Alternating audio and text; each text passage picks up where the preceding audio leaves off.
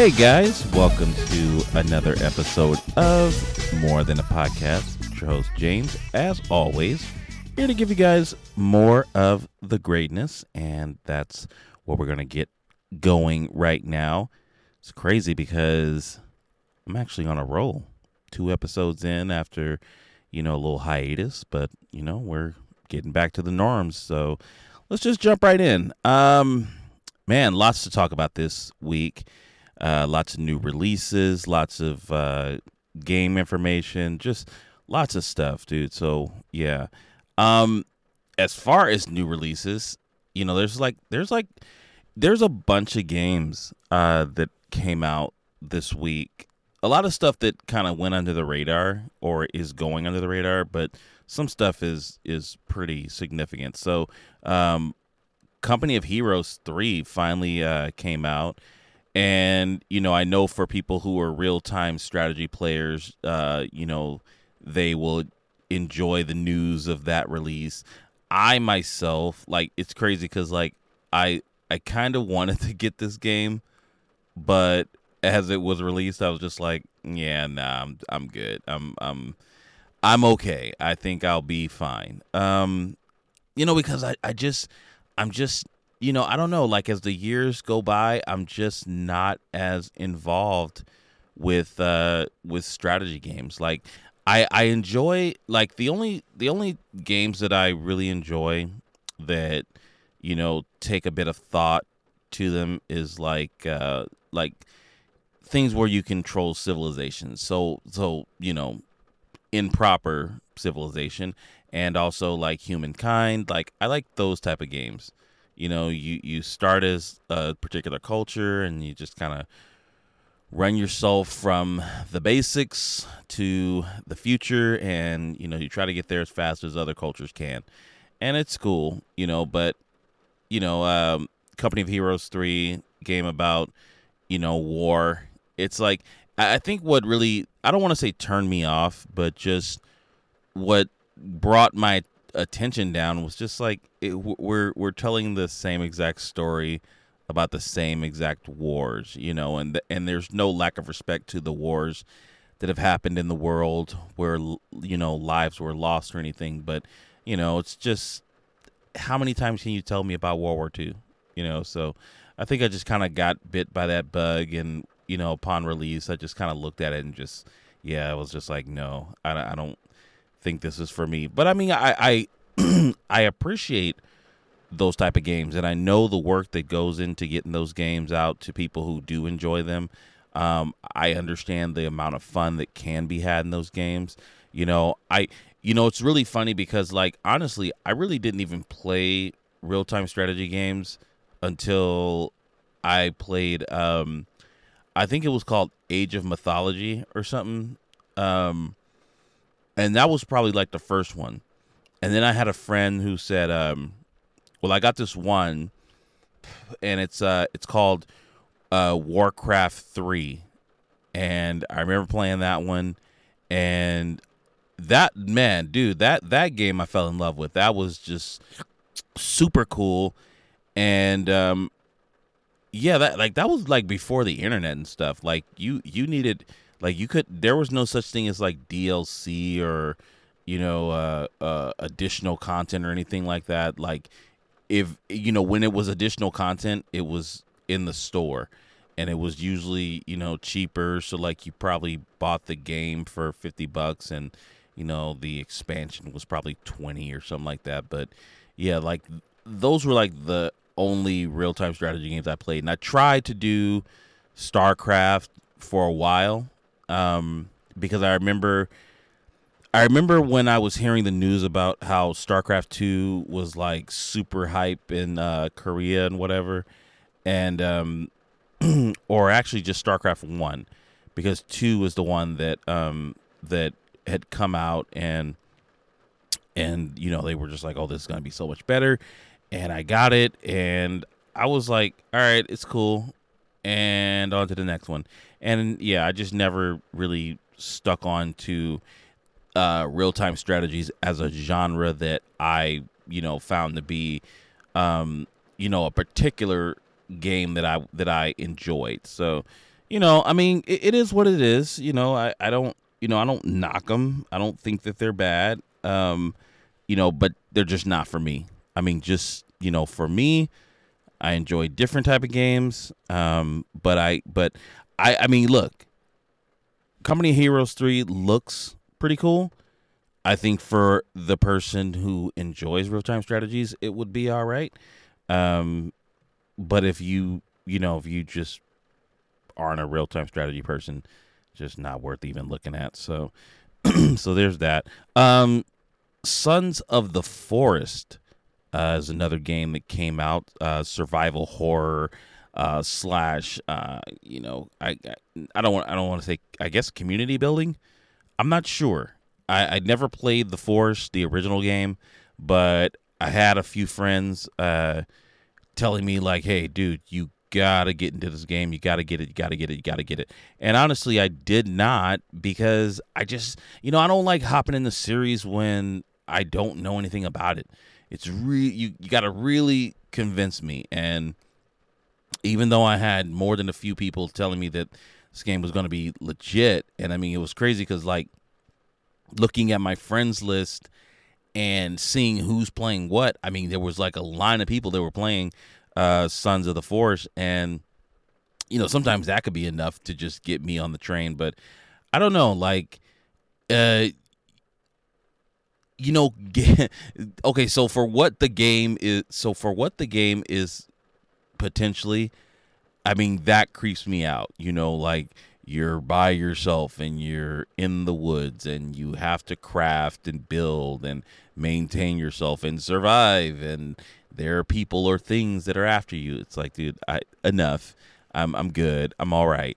But I like, again, I can appreciate why people enjoy the game.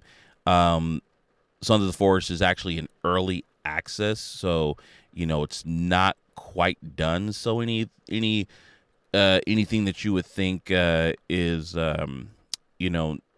not quite there is still time to be fixed and whatnot. And I'm pretty sure they're taking player feedback to kind of make sure they hone in on the things that'll make the game just great overall, which is that's what you'd expect from a respectable developer. I wish more developers did that. I wish I think every game should come out with demos. Like, I honestly do. And I feel like demos should be more about the feedback and less about the opportunity. Because I think the gamers just want to game, which is fine. But, if you gave me a demo, I would love it if the demo, whether it was timed or, went up to a specific point, in chapters or whatever, you gave me a questionnaire, or you gave me a way to give my feedback, and then you just kind of dial into what people are saying about what they experienced, and then you use that to kind of tune the game. And it's only so few people that actually do that. Like Baldur's Gate 3 has been in beta for like over a year, and they're gonna release officially on I believe it's August 23rd or somewhere in August. And it's like that's to me, that's perfect, because it's a work in progress alongside the players who are invested in having fun with the said game. So I can always appreciate when developers allow players to be a part of the process. So yeah, Sons of the Forest. I heard it's a really good game. Probably want to grab it if you're into survival and crafting. Octopath Traveler 2 has also dropped this week, and yeah, I didn't pick it up.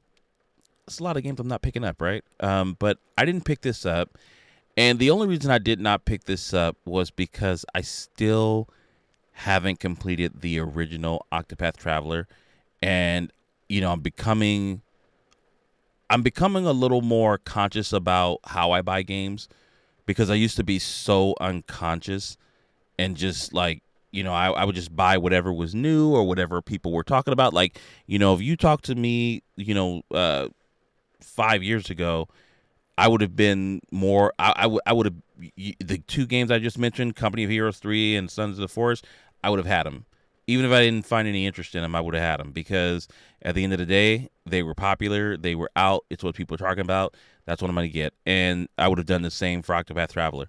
But I've gotten a little bit better, and I've gotten to the point where I think about what I buy now, and so um, like considering the fact that I haven't completed the first game, it's like, yo, I mean, what's the point? Like, yeah, it'll be a cool game. I'm pretty sure. I know the developers didn't slack and they really put a lot of effort into, making this game stand out and whatever. But like, yo, I did not beat the original, and that counts for something. Um, I don't. It's not even so much that they came out with the game too quick. I just think that I'm slowing down as a gamer, dude. Like honestly, like I just don't complete games as fast as I used to, unless it's something that I'm like completely dialed into, which is few and far between. There's only so many games that I'm like just like boom honed in, and I just got it, and I just keep it going. Like I think like the last game that I did like that was No Man's Sky.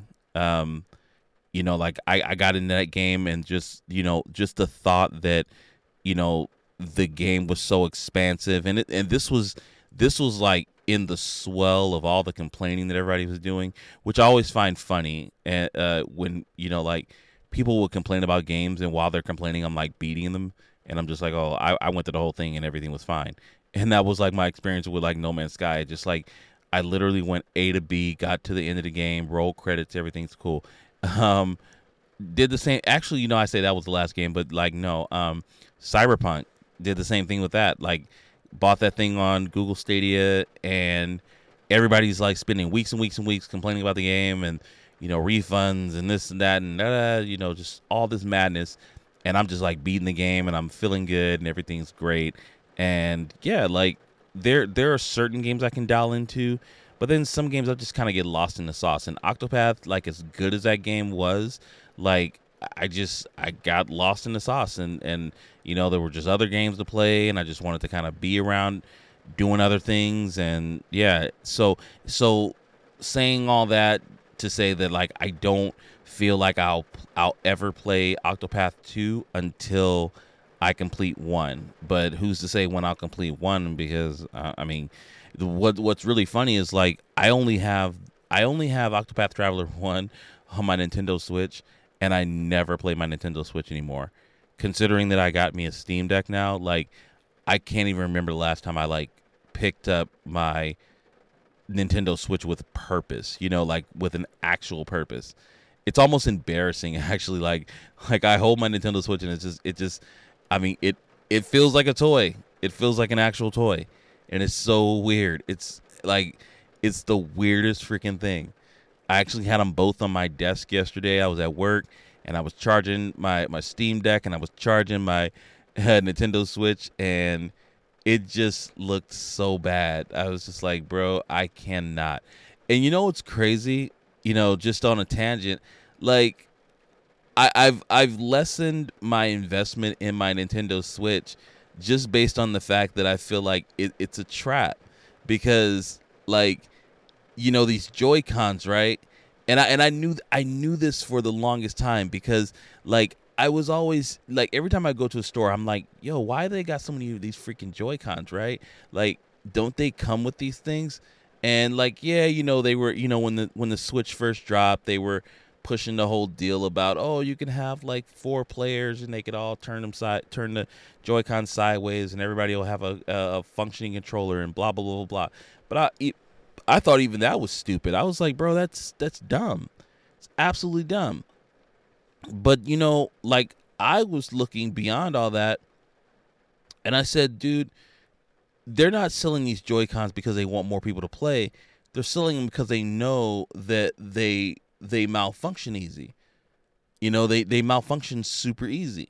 How many people have been complaining about drift for the past 3, 4, 5 years with these Switches? You know what I mean? Like it's like it's a thing. And like the last Nintendo Switch that I had mad drift on the Joy-Cons, and this one has mad drift. It's like I can't even play a game, I can't even play a full session of a game on the Switch without it doing something wonky. And then to think that I got to go out and pay $70 for new Joy-Cons, it's like, bro, I'm not. Because then what if those break in a month? And I hear people saying like, oh, they got warranties on them, you could turn them in, this, that, but that shouldn't be the case in my estimation. Like I'm from an old school era where they built controllers to last. Like I was a kid who I played games and like we're talking like Nintendo, right? And I would just like you'd get all the way to some level and you probably lose or whatever, and in losing as a kid with an attitude, you would spike controllers, throw them against the wall or whatever, and those controllers lasted, dude. Same with like Super Nintendo. Like I remember like I was at my friend's house and I remember we were playing Street Fighter 2, which was huge. It was like it was like that was like one of those tellings of how powerful the Super Nintendo was, because we were playing Street Fighter 2 and it was just like exactly like the arcade and whatever. And I remember like I had a friend who was playing as Chun-Li, and he kept doing and I remember the buttons that he was pushing. It was down and low kick, and it was causing him to spike on my head. So he'd like do this like toe step on my head, and he just continued to do that. So he was sitting there munching away at my health with this stupid toe step, and I was so infuriated that I spiked this Super NES controller and nothing happened. You know what I mean? Like these controllers were built to last. Nowadays, you got these controllers, they cost hundreds of dollars, and they don't even last like 5 months. They don't even last 5 months. It's insane. So it's like, dude, I just don't even, like, I cannot invest any more time into my Nintendo Switch. So I don't think I'll ever finish Octopath Traveler. I don't think I'll ever get Octopath Traveler 2, even though I know it's going to be a good game. But I don't know. I mean, maybe I'll grab it when it goes on sale. I still think I still think there's a bit of an audacity that Square has with Octopath 1, because they have it on PC now, but they're charging full price for it, and it's just like, I don't know. Like, this game's already been out for 2-3 years, and this should probably be $30, not 60. This should be like 30 at this point. And that's regular. And then you should be putting it on constant sale for about, 15-20. Like, that's how I feel. So maybe I'll get Octopath Traveler 2 when it goes on sale, if ever, cuz like the one thing that I noticed with Square Enix as far as like their sales on PC games, they are few and far between, and they are very selective. I think most recently they claimed it was a Square Enix sale, which I thought was really funny, because they turned around and I'm looking at all the games that are on sale, and I'm like, okay, but where's Tactics Ogre? Because like this game just came out. You guys want $50 for this game, but I'm not giving you $50. I think it's worth like 30 because everybody has it on handheld. And yeah, like I'll pay 30, but I will not pay 50. And they didn't even put that on sale. So I just thought, like, okay, you guys are being selective. You guys have an idea on what games you think are worth it. I don't even think, no, Octopath was on sale at the time. I think it went down to 30 from 60. But yeah, I wasn't really into that. So I don't know, who knows? But I think, look, Octopath Traveler is a great series. I hope they continue to make those games. I love the style of those games. I think they're awesome. I actually got the demo, and I'm probably going to play a little bit today. My opinion may change, after playing the demo. But yeah, I would hope that anybody who enjoys a stylized turn-based RPG will grab Octopath Traveler 2 if they've never played any Octopath. Or I would just say grab the original one because the original one's pretty good. But again, I think it should be cheaper. Um, uh, Grim Guardians, Demon Purge. That's a indie developed game, kind of a Metroidvania. I don't know if it's a roguelike. I played the demo a little bit. That game's kind of cool.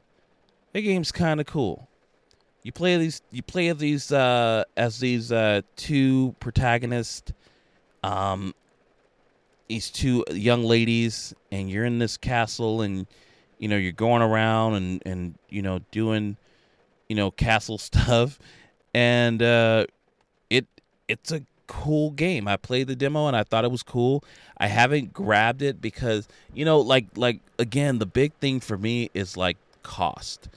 And I'm not cheap. It's just like, I have it in my mind when I play now what games are worth. And like their asking price at this moment, I just don't think that it's worth it. Even their sell price at this moment, I'm like, yeah, I don't think that that's worth it. I don't think that that's substantial based on what I'm getting out of the game. I think the game is pretty cool, but I don't think it's one of those games that will last. It's not like a Hades or anything like that. It's not like a Vampire Survivors. It's not one of those games that just gravitates and just kind of keeps me playing till 2 a.m. Like, nah, it's not that. So for what they're asking for it monetarily, it's just like, dude, I can't. This game has to be substantially lower as far as your asking price. I would say the game's probably worth about $15-$20.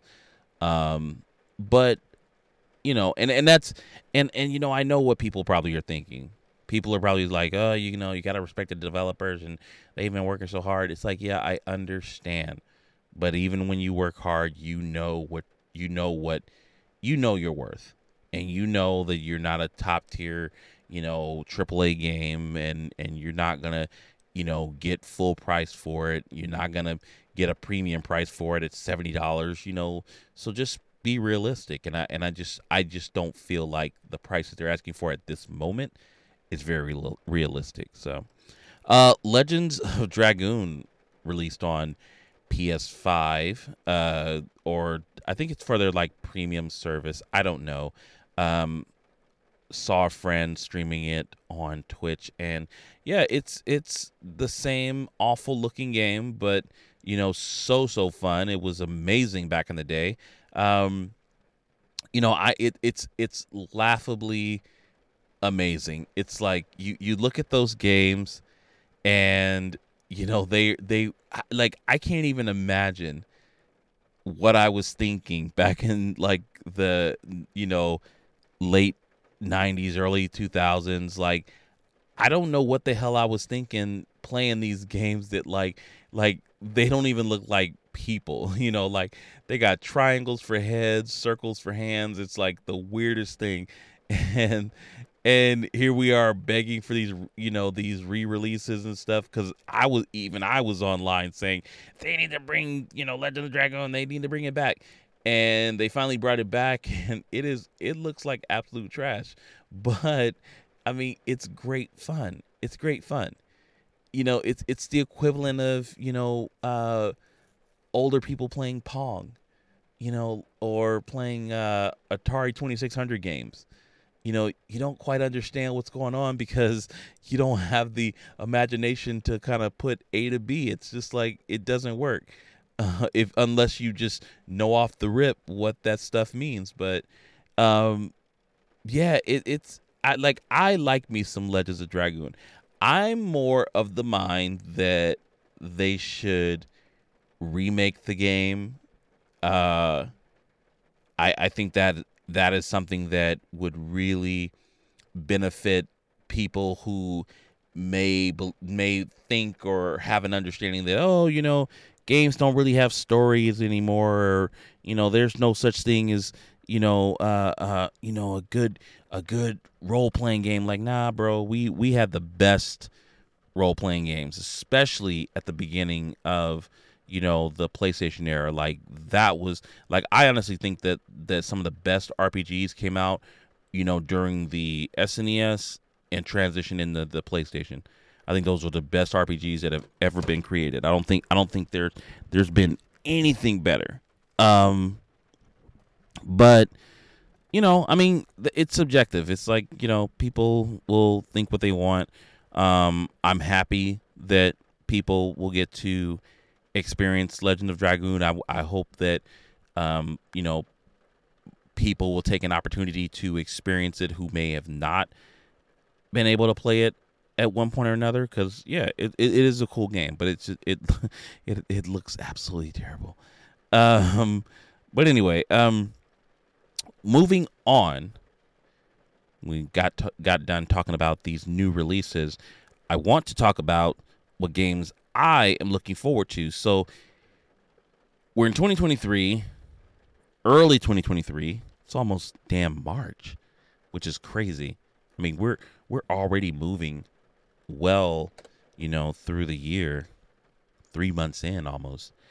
But there's a lot of stuff I'm waiting for. Personally, that's on my ticket, and I'm ready to turn it in, and let's see what we're doing. And I'm gonna go through my games that I am waiting for. So let's start with Diablo 4. I'm definitely waiting for Diablo 4.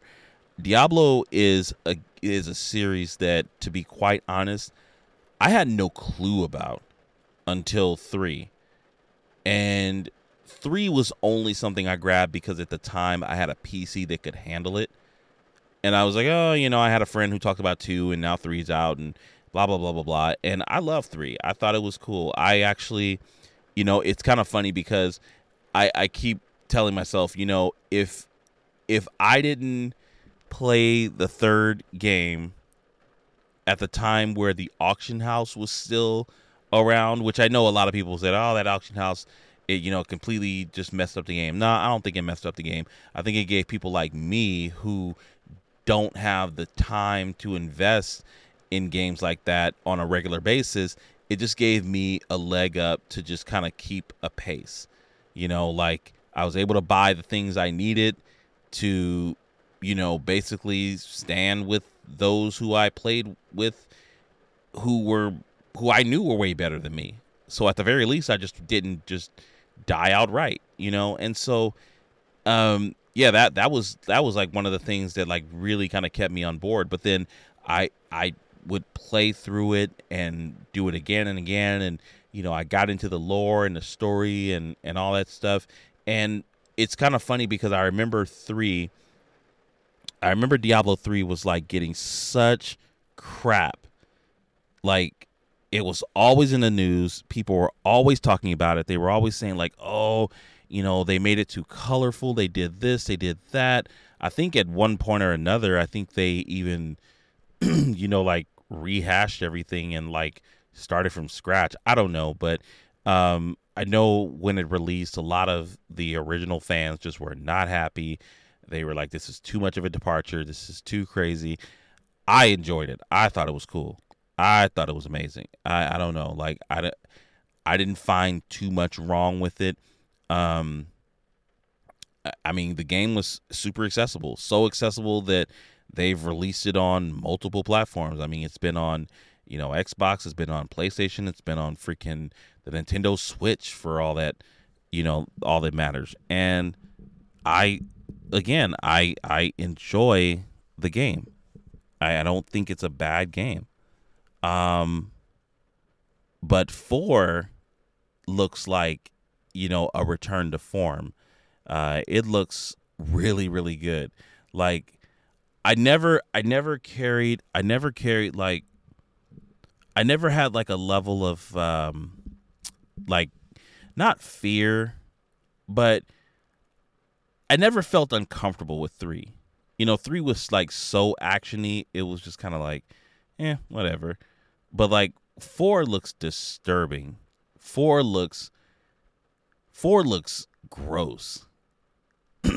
and I'm here for it. I'm here for all of it. I mean, it looks wild, and I want to play it. And it seems like they're dumbing it down a little bit or getting back to basics. And I can appreciate that. I can appreciate that. It's like I enjoyed the classes that were in 3.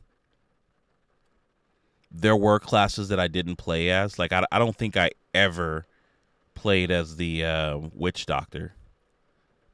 I primarily played as the demon hunter. That was like my primary class. I did make a hell of a wizard or sorceress or whatever. I played a little bit as a monk. I'd only done the paladin for like a little while, and I was just like, no, that's not really good. I never played as the barbarian. And I played as a necromancer for a good long while. Like on the Nintendo Switch, they had the version that came with all the DLC and whatever, because I never bought the DLC on Blizzard. And bro, listen, that freaking necromancer, that was wild. That was super cool. So like, yeah, they took it basic on 4, and I think like they have like a sorceress, a barbarian. I think they do have a necromancer. And I think they have what do you call like the woodsy magic person? Oh man, I forgot what they call those. It's not a sorcerer, but it's like I forget, but I'll probably think of it later and be like, it's this.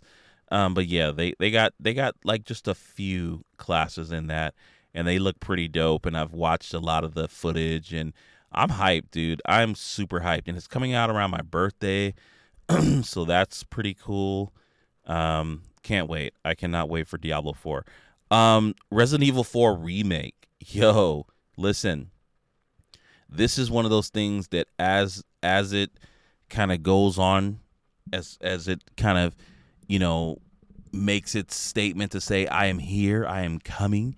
I am low key really excited about this. And this is from someone who literally swore off Resident Evil 4 just as a whole entity. I was out of the game. I was done, because I'm somebody that I played Resident Evil 4 back when it debuted on the GameCube. And I remember like reading magazines back in the day where they were just like, oh, it's never coming anywhere else. And this is before you understood, corporate lingo, and, like you didn't you didn't have an understanding of like what these contracts were entailing.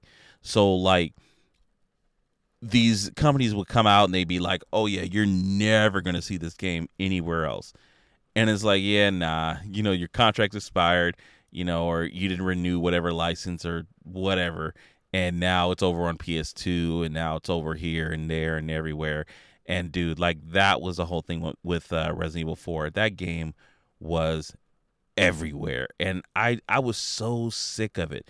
Like it's a great game. It's probably one of the better games in Resident Evil series. I think there are certain games that have kind of taken it a little higher as far as its popularity. But if you ask a majority of players like which Resident Evil is their favorite, I think most of them will tell you it's 4. I think 4 will win by a landslide. Wouldn't even be close.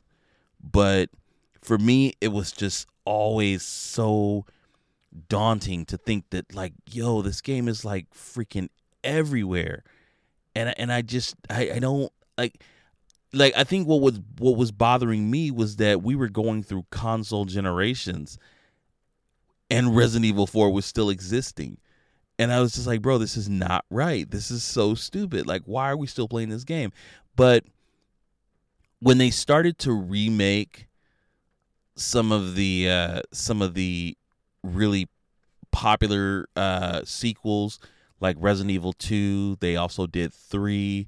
And then on top of that, they were still moving forward with the franchise with 7 and 8. They were going, Capcom was going in a really good direction. And, I guess for lack of anything else, it was inevitable. It was going to happen. It was only time that would tell when it would happen. And they finally pulled the trigger, and here we are. We are about not even a month away from Resident Evil 4 remake, and people are stupid excited. I'm excited. Actually comes out on March 24th. So yeah, dude, I'm hyped. And I think I'm more or less hyped because of one reason. And the reason is I really enjoyed Resident Evil 2 remake. And I think that anything that has been made after that in that same style, I have grown to appreciate. I think and that's saying all that without including 3. Because I don't know for what reason, but I have just never been a fan of Resident Evil 3, even in its original iteration. I did play the original one. I did complete the original Resident Evil 3. But maybe it's because I'm not a Jill Valentine fan. I think that might be it. I actually had a friend today say that his favorite character in the series was Jill Valentine, and I had nothing to say to him because I'm not a Jill Valentine fan. Now me, if you ask me who is my best or my favorite protagonist, it is probably going to be Chris Redfield. But I mean, I guess everybody just kind of has their own, person level that they want to get in on this. And Leon is a pretty dope protagonist as well. Leon is a stupid close second to my Chris Redfield vote. But yeah, he's gonna be coming back in Resident Evil 4, and that game's gonna be gangbusters. I know it's gonna sell like crazy. I'm gonna get a copy day one. I'm in. I'm way in. I'm excited to see the updates from, what may have been a technological advancement at the time. I want to see how they kind of up themselves in the now and just kind of make, just make it make current sense to this point. Because I really feel like some things can just kind of find themselves to be outdated. They just had a recent release of GoldenEye 64, and they talked about it when it released, but I don't hear anybody talking about it now because the game's probably crap because you've begged to play it the way that it was played back then, and that's probably not the best decision. It would probably make more sense if you had somebody make it to the current standards of how games are played. And so that's all I'm asking for with this remake on 4. Just, I know the style is going to be, close to what they've done with Resident Evil 2 remake. And I'm just excited to see what they do as far as, the technical points of, that title. I'm also looking forward to System Shock. Now, listen, I have never played the original System Shock. But what was funny was that, System Shock, BioShock, all synonymous. And even with BioShock, I think BioShock 1 was a game that I probably only played a little bit of. Wasn't really into it. The sequel came out, was not into that one. And then BioShock Infinite came out, and I love that one. That one was super cool because just in vision alone, I was like, I could totally dig this. You're telling me that, this whole thing's going to take place, in the sky, and I got a zip line from one place to another to traverse to, to get to different levels and, to kind of move the plot forward. And I got this big angry bird, follow me, and I gotta also save this girl. I'm 110% in. But I'd always had it in the back of my mind that on the side of enjoying BioShock as much as I did, I needed to experience System Shock. But I was never going to go back and play the original one. And it's really cool that they plan on making a reiteration of that original game. Like, I was actually looking at some screenshots the other day. They didn't look too hot, but I think that's also the point of, like, when you remake certain games, you know, sometimes it's a stylistic choice to, like, say, like, yo, we still want to keep this looking kind of 90s or whatever, but it's going to be fun as hell. And I'm hoping that that's what this is. I mean, because like I said, from the looks of it, it looks a little dated, but maybe that's a style choice. And I'm just hoping it's fun, because I heard System Shock was super scary. I heard it's super scary. I heard that it's about some kind of AI that's kind of sabotaging you and, you know, sending things after you while I think you're on a ship or something like that. Yeah, I'm all for that. I'm all for that. I'm 110% into that. You know, I love games where you have a distressed character who you just need to, you know, survive and just kind of, you know, get from point A to point B and just, you know, do it without making an ass of yourself. So I think I'm definitely gonna get that game. Probably won't be day one, but you know, it'll be in the library at one point or another.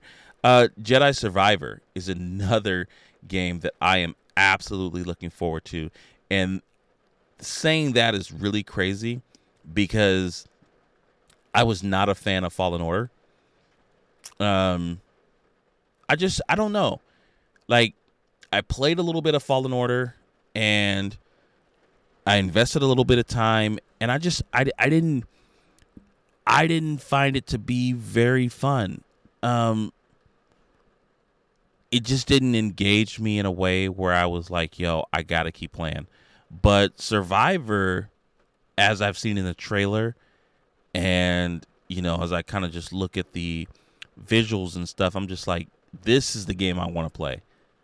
Because I don't want to play as a person who is, I mean, respectfully, from a Jedi stance. I mean, I'll do it in other aspects. Like, I love Hogwarts Legacy. I love, you know, learning to be a wizard in a school of, you know, witchcraft and wizardry. But I don't want to learn how to be a Jedi. I don't. You know, I would much rather be somebody who is seasoned in their abilities and just has, you know, an opposition to overcome. And I think that with Survivor, this is going to be that. And I think that's where I'm going to invest my time, because at this point, there's no reason that I would have to believe. Because even with Fallen Order, I was just like, dude, you know, like, you're clearly a new Jedi. You already have a lightsaber, and I don't even know your name. I don't even know what's going on. And you're a fresh face, and this is just too weird for me. But now he looks seasoned. He looks like he's been through a lot. He looks like he's going through a lot. And I'm here for it, man. I am super here for it. And I think they have like a companion system in this new one where you have like I guess you call him a scoundrel. I don't know. But yeah, dude, like I'm 110% into that. Cuz I feel like with franchises like Star Wars, and even with Hogwarts Legacy, because I think that's one of the things I've been begging for with that game, is like a companion system. Like, they have to have it to where you can have your own Ron and Hermione. Like, that is what you need. And I feel like with a Star Wars game, you kind of need the same thing with that. If you're going to have a ship that can fit, you know, more than 8 people, you at least need to have 4 people with you just constantly. It needs to kind of go in line of KOTOR. I really wish that somebody respected Knights of the Old Republic enough to create a Star Wars game in line with what that game was, because that is probably the best Star Wars game that I've ever played is Knights of the Old Republic. That's like the best. Even 2 was really, really good. But I'm really looking forward to Survivor. I want to see what they bring out in this one. I don't know. I think the first one was just a little too campy, Fallen Order, I think it was just a little too campy. But I think this one is really gonna pull me in and just like make me feel a certain type of way. So I'm bought in. I'm invested. I can't wait. Final Fantasy 16 is another game that I'm super hyped about. You know, there's it's so funny because I've already gone on my tangent saying I will never ever get a PlayStation 5. But if it is for the means of playing Final Fantasy 16, because basically what I'm waiting out on is that they announce that this game is going to come out on PC. And I know for the sake of, how they've released, previous games like Final Fantasy 7 Remake, like they eventually came to PC, but it was like, what, 2 years later? A year and a half, 2 years later? And I don't think I can wait for 16. Not that long. No. Like a proper sequel has to be experienced in the moment. Like I still remember when 15 came out. And people can say what they want about 15. I think 15 is awesome. I think 15 is great. Love 15. It was a day one purchase for me, and 16 will be as well. Like literally. If they don't have a PC release slated for Final Fantasy 16 on the day of release or before the day of release on the PS5, I will literally go out and buy a PS5 and Final Fantasy 16 at the same time. Hell, if they come out with a bundle, I'll buy the bundle. But I will play me some Final Fantasy 16. It is not a question. That is like definitely going down. It's like Final Fantasy is like life, bro. It's like life. Like I've been playing Final Fantasy games forever. I was first introduced to Final Fantasy 6, which I think was, at the time, I think it was announced as 3. And I remember being at a friend's house and watching him play. And it was super weird. I didn't understand games like that because I didn't grow up playing role-playing games. I think the most role-playing action that I had ever had was Shining Force up to that point. But watching a friend play Final Fantasy VI was crazy. And then I had a friend during high school who was like, I used to have friends who used to always, like, they knew me for beating games. Like I used to be a completionist. I'm no longer a completionist. I can't even, I think, like they've just raised the bar too high. I don't like trophies and all that junk. But, I used to be a person that I used to really, go through games, right? And I literally had a friend who was like, I got this game. Can you beat it? Well, what's the game? It's called Final Fantasy VII. Okay, never heard of it. Didn't even correlate it with 6. Because you know what's so funny? I went over to my friend's house and I saw him playing 6, and the only reason I know it and I'm able to affirm what I saw was just based on like screenshots and stuff. He never just outright said this is Final Fantasy 6 or Final Fantasy 3. He never explicitly said that. But like I was just like, oh, I remember there was this guy, and then he had blonde hair, and my friend was putting in button combinations like Street Fighter or something like that, and he was in a train yard, and I just kind of connected the dots, and I just found out that was the game that I saw. But 7 was like my first time actually like investing in Final Fantasy, the franchise, for myself.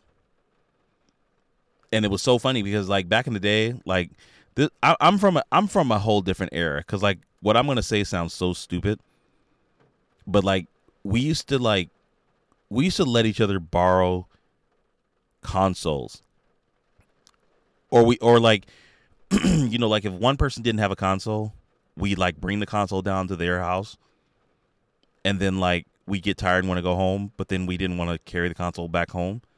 So then we'd be like, I get it later. I'll get it later. Like I'll get it when I got enough arm strength, or when I get bored. And we would just leave the console down at whoever house, and they would sit there and they would play. So I had a friend back in high school that had asked me to beat Final Fantasy VII. Which, thinking about it now, that's like, why would you ask somebody to beat a role playing game? But and I think it was just all for the sake that he just wanted to know how it ended, but he didn't have the patience to see it in himself. I don't know. And I mean, he legit let me borrow for like months too. He let me borrow his PlayStation, and he gave me the copy of Final Fantasy VII. And I sat there. I sat in the house for a whole summer, and I beat it. I beat that game. I went through all 3 discs, and I beat that game. And it was so glorious to the point where it just allowed me to invest in all of the other games that came out after it. Everything except 9. 9 is complete trash. I think Final Fantasy 9 is absolute trash. I had it. I thought it was garbage. I'll never play it. I don't care what anybody says. It's an absolute trash piece of game. But yeah, saying all that to say that 16 is going to be great. I can see how great it's going to be. I am super hyped for it. I want to play it. I need it today, but we'll just have to wait. WWE 2K23. Now, I'm kind of looking forward to this, but I'm kind of not. But I only put it on my list because what I really wanted to talk about was how these 2K games are getting out of hand on prices. Because it's crazy. Like, it's bad enough that games come out and they have like different versions or whatever. I think that's so weird. Like, oh, we're releasing this one game, and there's the standard edition, and then there's the deluxe edition, and then there's the ultimate edition. It's like, bro, calm down. It's the same exact game. It's just it's just like the only time I ever invest in games beyond their normal price is when you are truly giving me something that I cannot get in any way, shape, or form anywhere else. Hogwarts Legacy, perfect example. I bought the deluxe edition. I was playing 3 days early. I got exclusive costumes and stuff. I got exclusive mounts. I got a bunch of stuff. But the bottom line was I was playing 3 days early on a hyped up game. Dude, that was the best investment that I had made in that respect. But when I think about these like 2K games, I'm always like, what are they charging? Because listen, here's the thing. I didn't even like, if you like, asking a normal gamer, you say, how much is a full price game? Most gamers will probably still be locked into the understanding that games are $60. Some will understand the evolving, that games are becoming 70. But in that respect, it's like you kind of understand what you're going to spend. I didn't even spend that much for the deluxe edition. And I got so much more than what I paid for. What the hell are people getting? For $120, in a 2K game. It's so weird. $120. I paid 60, not even 60, like barely 60 for a deluxe edition. And an ultimate edition for a 2K game costs $120 at launch. What are you getting? Now, I think one of the things that you get, I think you do get to play a few days early, like with Hogwarts. I do believe they may have some, I don't know, some costumes or something. Because I know, like, the big thing with these 2K games now is, like, having avatars that are, modeled after yourself or whatever.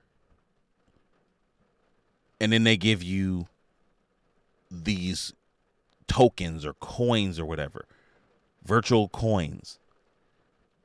And then the funny part about the virtual coins that you get is that they're used to spend in their lottery settings where you get a chance to win certain things. So they basically just give you free money to go and gamble your money away where the odds are severely against you. So it's like you're not really getting anything. And I think that's super weird. And that's all for $119. And I say all that to say I can kind of understand it when you talk about basketball. Maybe I can understand it when you talk about golf. But what the hell are you paying for?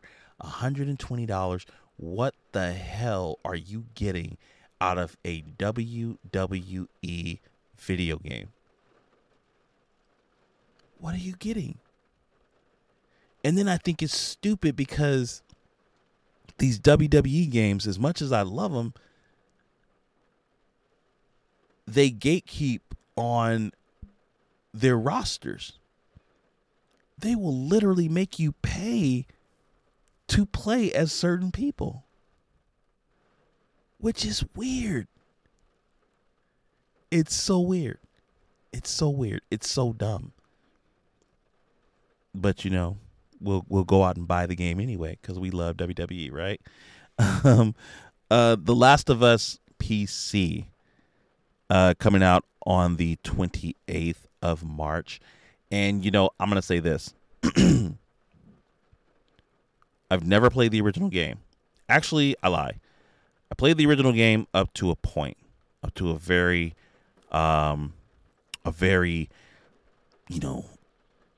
solid point in the game that like really defines what the direction is in the game. And then I just quit. And I was just like, I just don't want to play this anymore. I just wasn't bought in.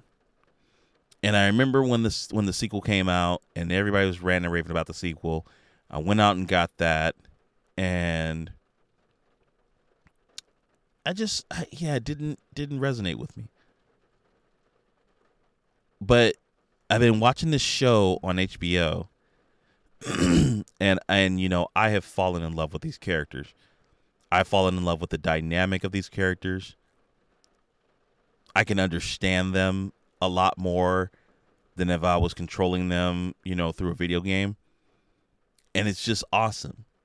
And I've just basically made the statement. I said, dude, if Ellie is anything like she is in this show, in the video game, I will totally buy this game when it releases on PC. I will 100% buy this game if she is anything like what she is in that show. Because she's absolutely hilarious in the show. And I love that. It's like that's the dynamic. You have this grave, observation of this man who has lost so much but is trying to gain back what little he can. And then you just have this little girl who's just kind of like, she looks at the world with a level of cynicism that is just unparalleled. And it's amazing. It's absolutely amazing. And I'm here for it. 110%. 110%. If, again, If she's anything like what she is in that show, I will totally buy this game. Um, Street Fighter 6, dude. So they had the state of play PlayStation little showcase or whatever, which is kind of funny because like again, I'm old school. I'm from the old school, and I remember back in the day when like the only time you got significant game news was in magazines and at E3. And like thinking now today in 2023, like E3 doesn't even exist anymore. Like it exists, but it's so irrelevant because now these companies have taken a stand in a sense to say, yo, we can just do our own showcases. We can show off our own games. We don't have to pay for booths. We don't have to pay for stages. We don't have to pay for, any time to show off our work and our partners and all this other stuff. We could do it for damn near free on the internet because that's where everybody is anyway. And this is where we are. And so like you got your, what do they call it? I don't know what they call it on Nintendo, like Treehouse something. I'm not a big Nintendo fan, but yeah. And then State of Play for PlayStation, and I don't know what Xbox calls theirs. I think they just call it Xbox Showcase. But yeah, like these game companies, dude, they're just doing their own thing. They're just doing their own thing. And with that said, PlayStation has shown off a lot of games, and one of the games that they have been showing off that is looking really, really good as it is being revealed and close to its launch in June on the 1st is Street Fighter 6. And yo, I am like really hyped up. Now, I'm hyped, but I'm kind of mad because I love me some Street Fighter. I totally love me some Street Fighter. But I'm of the mindset that these companies have to start taking more risk. And I don't think they're risking enough. Because, they risked it by, I guess the main character that they're putting on the cover and everything. And you're like, oh, it's a new character. Yeah, but you still are leaning on the old people. Like, stop it. These people have been fighting for years. Let's get away from them. Let's just walk away. Let's just stupid walk away from them. I think at this point, Ken and Ryu should be well over, they should have resolve in everything that they've been going through for all these years. I think Chun-Li should be completely fine. I think Guile should be fine. These are beloved characters, and I totally understand. But how do we build new characters if we keep leaning on the old ones? It's like feeding your kids vegetables. They won't know that they like them unless you just give them nothing else other than. It's like you're not punishing them. You're just letting them know like you're not going to go anywhere until you finish these peas. It's like, dude, just give us new characters. Let us lean heavy into new characters. Maybe do the old characters as like DLC, but don't make them the staples. And that's what, like, I think even though I want to play this game, I'm seeing that that's exactly what they're doing. And this is what they do every year. Like they'll show off new people in the beginning, and they'll get you hyped because you think that there's some kind of change going on. But then they bring out the familiar stuff, and now they're just flooding it with all of the characters that we have been, familiar with for years and years and years. I'm thinking, look, I mean, we still have about 5 months to go. And in those 5 months, I bet you they're gonna announce Sagat, they're gonna announce M. Bison, they're gonna announce Akuma, they're gonna announce a lot of new, a lot of older characters that they're gonna establish for this new game. And even a lot. I mean, like I see. My thing is, I like the characters that they do have that are new. that are just completely left field and are so different, and they have no bearings on the past games. But it's just so it's also bothersome when they create new characters that have a connection to the past. Like, I think they just announced a new female character, and I think she's the niece of T-Hawk. And it's like, dude, come on, just make something different. Like, make something radically different. Like, it's not enough, dude. Like I want to stop connecting. Like, even with Tekken, like, I love Tekken, but how many years are these people really realistically going to be fighting? Let's just make all new characters. And again, like, you can make the older characters DLC or something, but drive the story in a different way where other people can kind of invest their thought and their time into it. Like, I don't know. I'm just nitpicking, but I'm still gonna go pick up the game. I'm totally gonna get Street Fighter 6. Totally, day one. I'm also glad that's coming to PC though, because that's where I play majority of my games. So I am like really hyped that that's coming to PC. I'm not a competitive fighter. I'm not, looking to catch no fades with anybody online. But I'm definitely looking to just kind of, like, they screwed up when they launched 5, because I remember when I got 5, to be quite honest, funny story, Street Fighter 5 is the only reason that I got a PS4. I went out and got a PS4 the same day that Street Fighter 5 came out, because that there was just no question. When I learned that game was going to be exclusive to PS4, at least a timed exclusive, I was like, yeah, I have to play this. I was like, there's no possible way I'm going to go an entire generation without playing Street Fighter. It's not going to happen. And I went out and I bought PS4, Street Fighter 5, same day.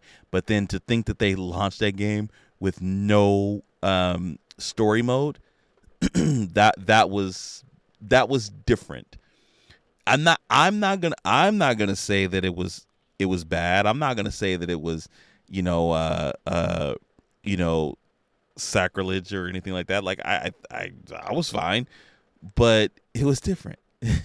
and I think that at this point they definitely need to be a little careful and make sure that they include something for single players, because I think their main focus at this point is just multiplayer. They're just really focused on multiplayer, and that's fine. It's super cool, but just don't forget about us little people, because there's some of us that just we're not all about the smoke. We like the characters, but we're not about to smoke. I'm not about to smoke.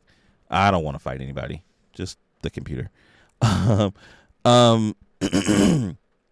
Moving on. This topic is a little crazy.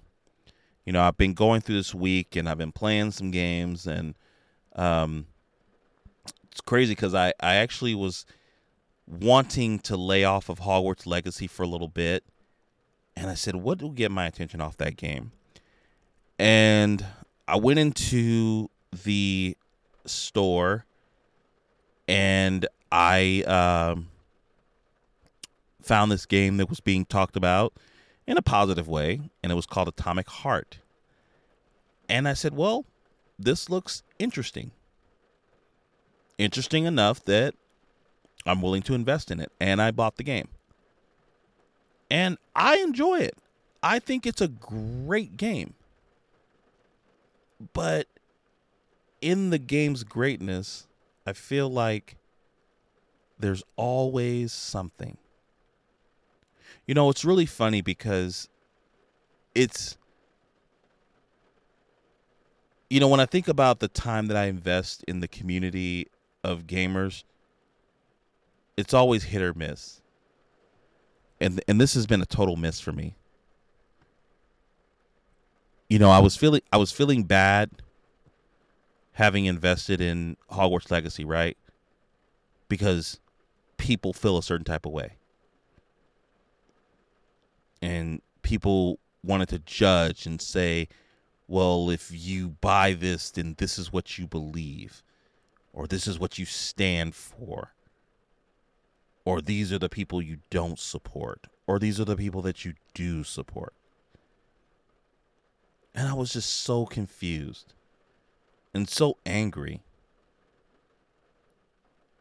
And I was actually overjoyed when I started learning that Hogwarts Legacy had been selling like gangbusters, and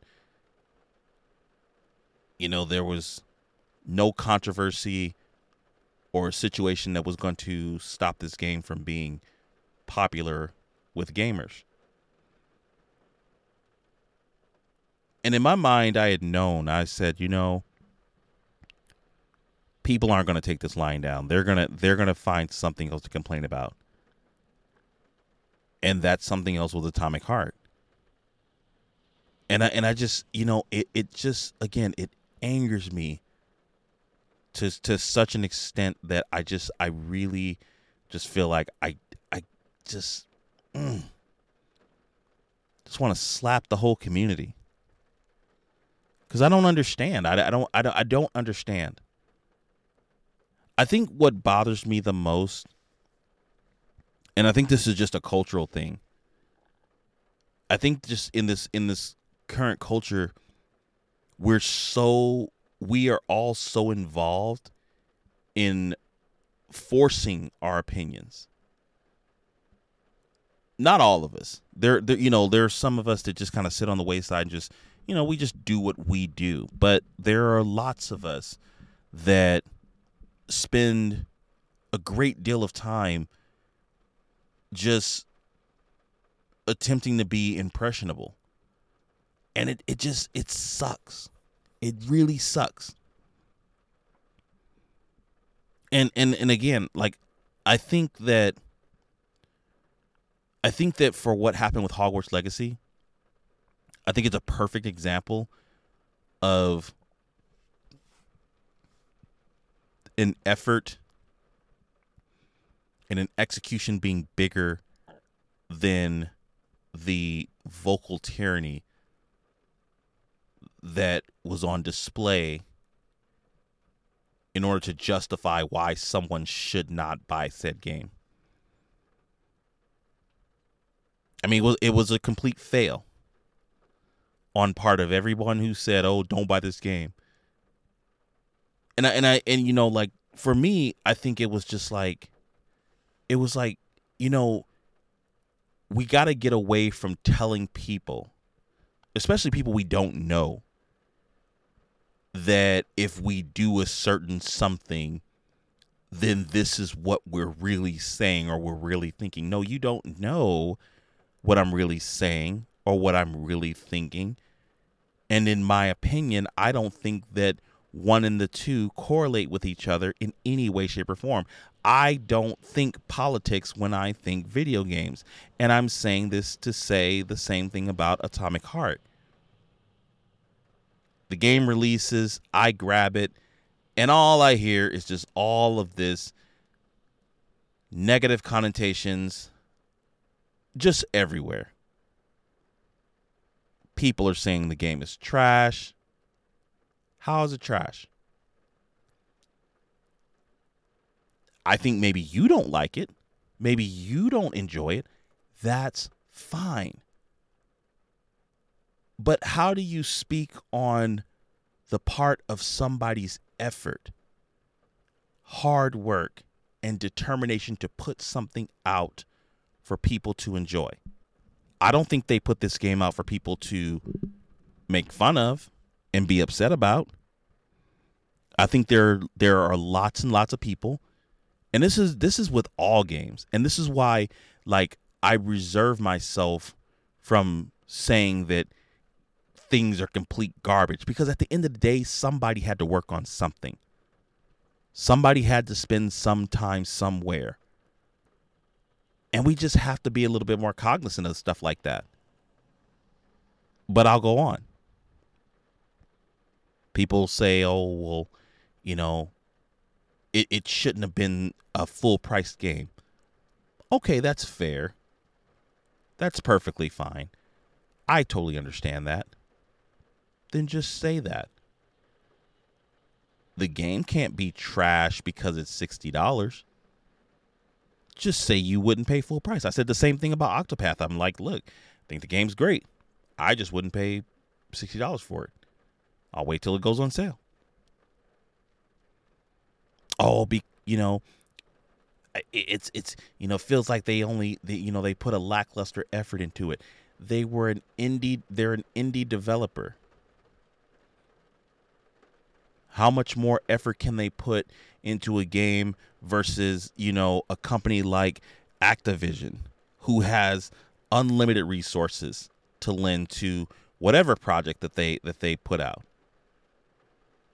You might be dealing with an office of 150 to 300 people, when companies like EA have thousands to dedicate to just one cause. Oh, but the game's trash. Oh, the execution is just too similar to other games. And that's what video games are. Games like Mario Brothers set the tone for platformers. Games like Castlevania set the tone for Metroidvanias.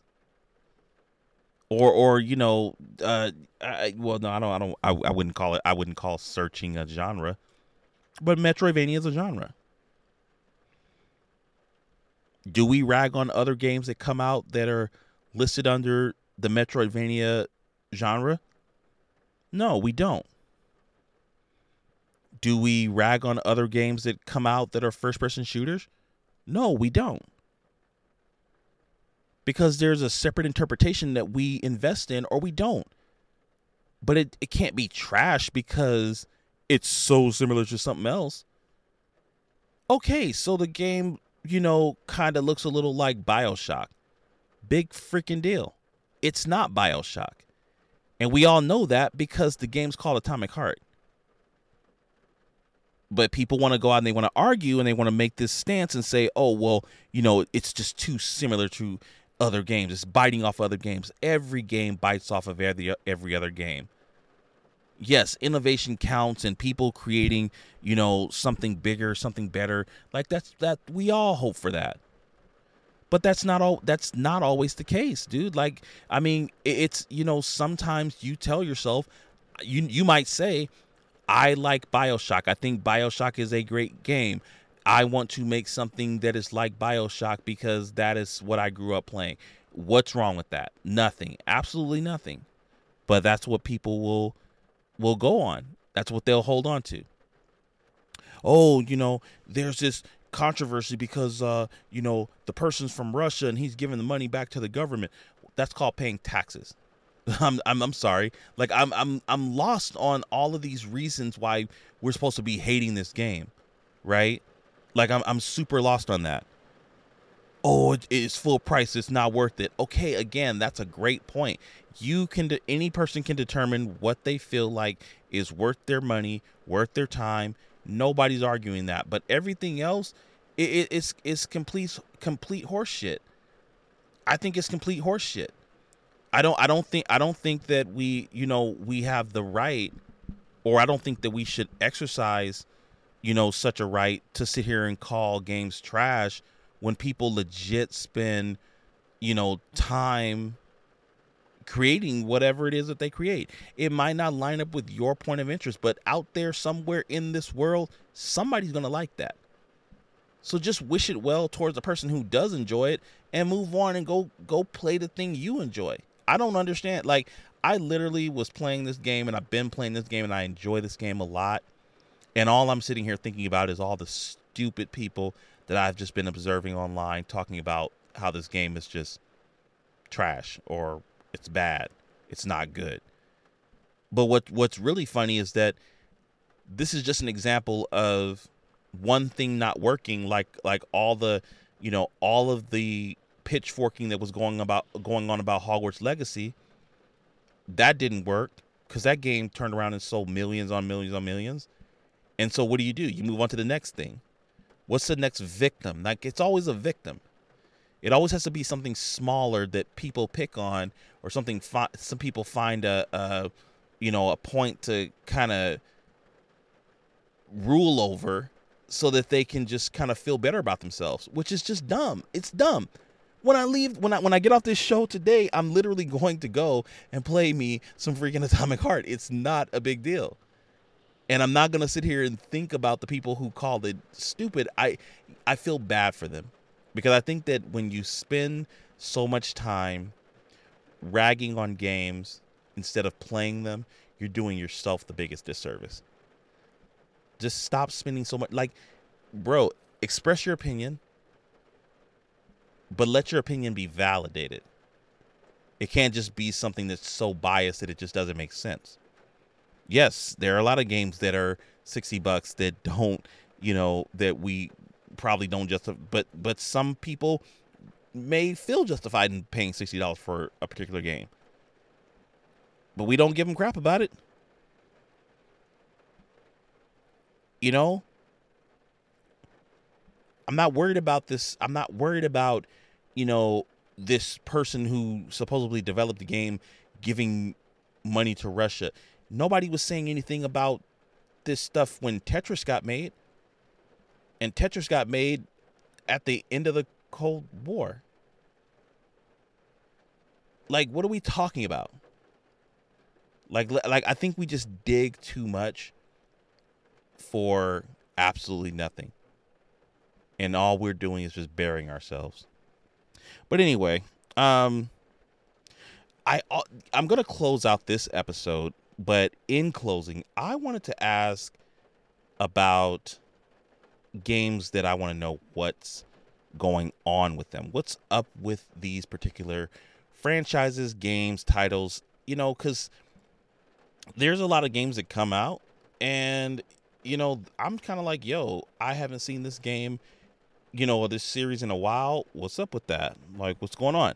So I'm going to go through 5 different, franchises, and maybe they'll line up with you, maybe they won't. Maybe you will think of some franchise that I didn't bring up that we could talk about later online. But yeah, so here are my 5. First one is Castlevania. So I really, really, really want to know what's going on with Castlevania. Castlevania is really crazy because, like, obviously they were big on consoles in the the height of the NES and the SNES and whatnot. They had a presence in, the disc era of video games, but then they started dying down in the later part of, like the PS2s, PS3s, really didn't have much going on in PS4s, and they don't have anything going on now. And it's like, what's really going on with this series? One thing that I really do appreciate with Castlevania, though, is that they have branched out to a point where, they have like a Netflix series, and that's been going on for years and years, and that's cool. But, like, when are we going to get to play another proper game? Like, I've been waiting for years to play a proper Castlevania. I know that they lent their assets to, I think it's Dead Cells. I think they lent the assets to that, so they have characters from, the Castlevania series appearing in another game. But I'm like, when are you guys going to get back to making a Castlevania yourself? Like, that's what I need. I need another Castlevania. Hell, even if you want to make, what I think they should do? And this is just me. Maybe you guys agree. I think they should remake the original trilogy. I think they should make it in 2.5 graphics. And they should remake the original trilogy. And what's so funny? I bet you any kind of money that more people will complete Simon's Quest if they remade it than going back and playing it on the original NES. Because I think the original iteration is just way too confusing, way too it's way too ambitious. It's a lot going on. But I think if you made it today to the current standards of how we play games, I think that would be amazing. I would love if they did the original trilogy and did it to today's standards. Would be amazing. The next one is The Sims. What's going on with The Sims, bro? Like, The Sims used to be really, really hot stuff. I was a person who got the original Sims game. I remember when Sims 2 came out, that was gangbusters. Sim 3 came out, it was all right. Sim 4 came out, and it was like, yo, this is a staple. But they haven't done anything in years. Now, I think what's become important to a lot of these companies has been this, this whole thing with like DLC and side content and whatever, and that's fine. But we still need our actual games, bro. I'm thinking Sims 5 is something that should be coming out pretty freaking soon because like I love some Sims. But I think that for Sims 5, I think they really do have to focus on dumbing it down, getting it back to the basics of what made The Sims so popular. Because I think they kind of got away from that. Like with Sims 4, like I think I see more DLC out for Sims than I actually can see the listing of the actual game that the DLC is for, which is just crazy. So, but I mean, hell, if they're selling all that stuff and they're making a bunch of money, that's great, good for them. But I'd like a new Sims, please. The Fable remake, what's going on with that? Like, so they announced that. I think that was like around the last time that E3 was around that trailer came, or maybe it was like for the Xbox showcase or something. I don't know, but yeah, I'm worried about that game. I want to see more Fable. To be quite honest, I'm less invested in the thought about a new Fable, and I would again, I'm kind of into the remake scheme of things because I think Fable was so good, and I feel like more people should experience the greatness of the original trilogy, and it would be cool if they remade, Fable 2, Fable 3, and just made them to current technology. So I don't know. Parasite Eve, dude, yo, what's going on with this franchise, yo? Like they have left this behind for so long, and this has just been killing me for years and years and years. This has been absolutely killing me because the original game was amazing, super different. Like I remember when I first played it, I was like, I don't know if this is an action game, this is an RPG, like what is this? And it was so confusing that I kind of dropped it off and just like started playing other stuff. But when the sequel came out, I totally bought in. I was all on board. I love me some Parasite Eve 2. And then they had Third Birthday that came out exclusively on the PSP. And yeah, they just stopped, dude. And it's crazy.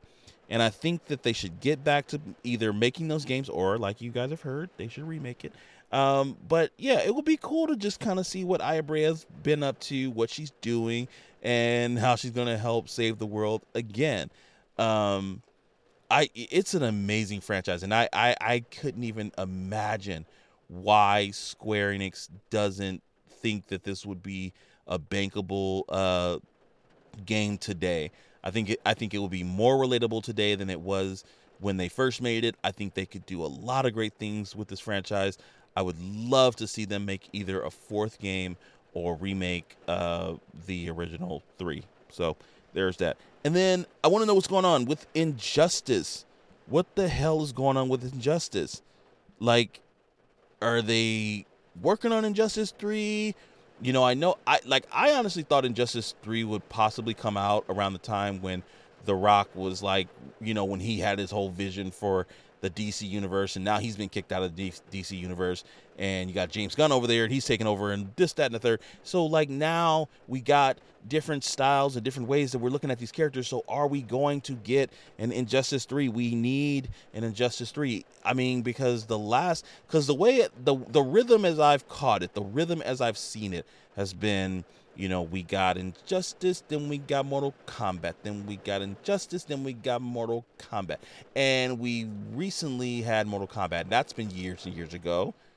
So where is Injustice? We need a new Injustice. Or we need a new game. We need a game. Oh, and man, can you guys hear the rain? It is like really, really raining, and it's like really just messing up my whole podcast. This whole show is going in the garbage.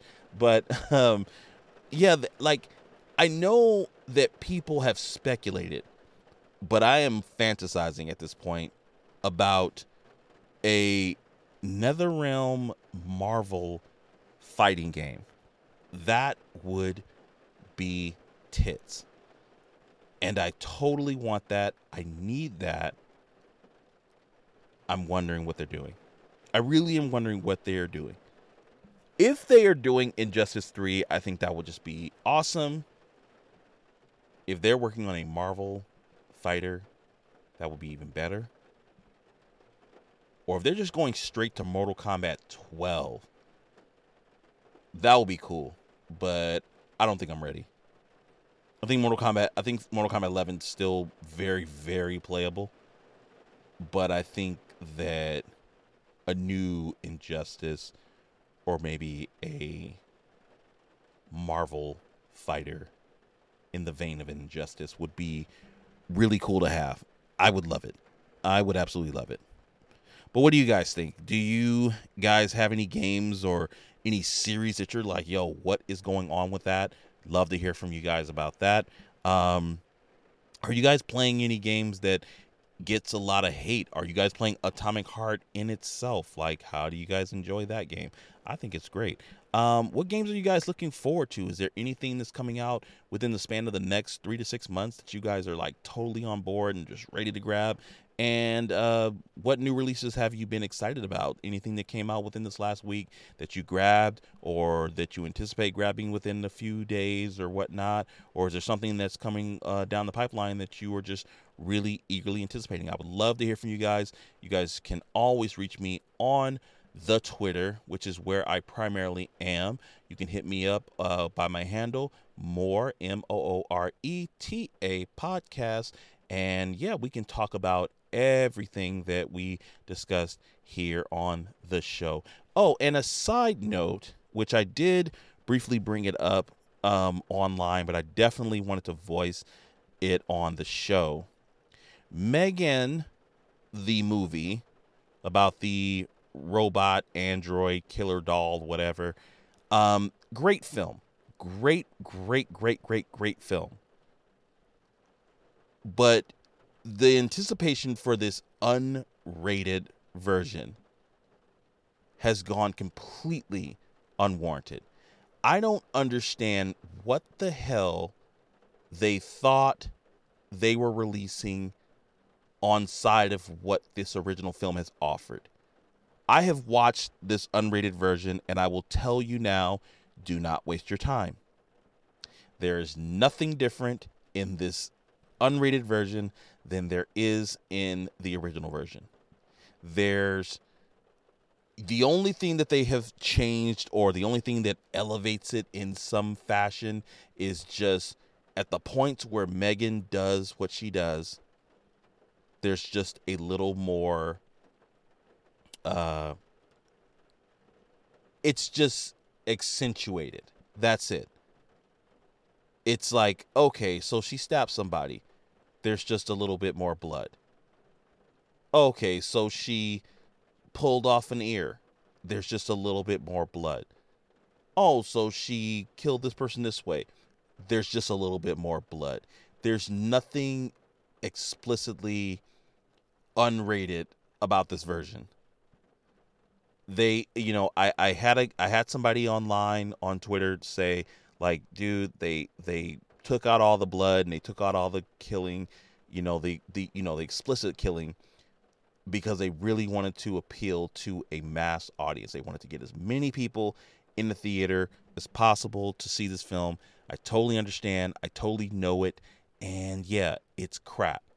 That is a crappy thing to do. I think they should have totally made a version of this film to where she was just going completely ham, because that's what I was expecting. I was literally looking for more kills, more blood, more violence. Just, I was looking, like, unrated means something different to me, and it was totally not unrated. It was just unwanted. So yes, I will say that about that film. Have you seen the Megan movie? Have you seen the unrated version? Do you find a difference? Do you think that it is any better or any worse than what I have just explained? Again, you guys can hit me up on Twitter MOORETA podcast, and we can talk about it. So that is going to be the show. Pretty long show today, but I had a lot to talk about, and I hope you guys enjoyed. I really enjoy giving you this content. This rain is really killing me. It's going to be raining for a few days out here in not so sunny California, but it is what it is. So to that, I will say I hope you guys are doing well.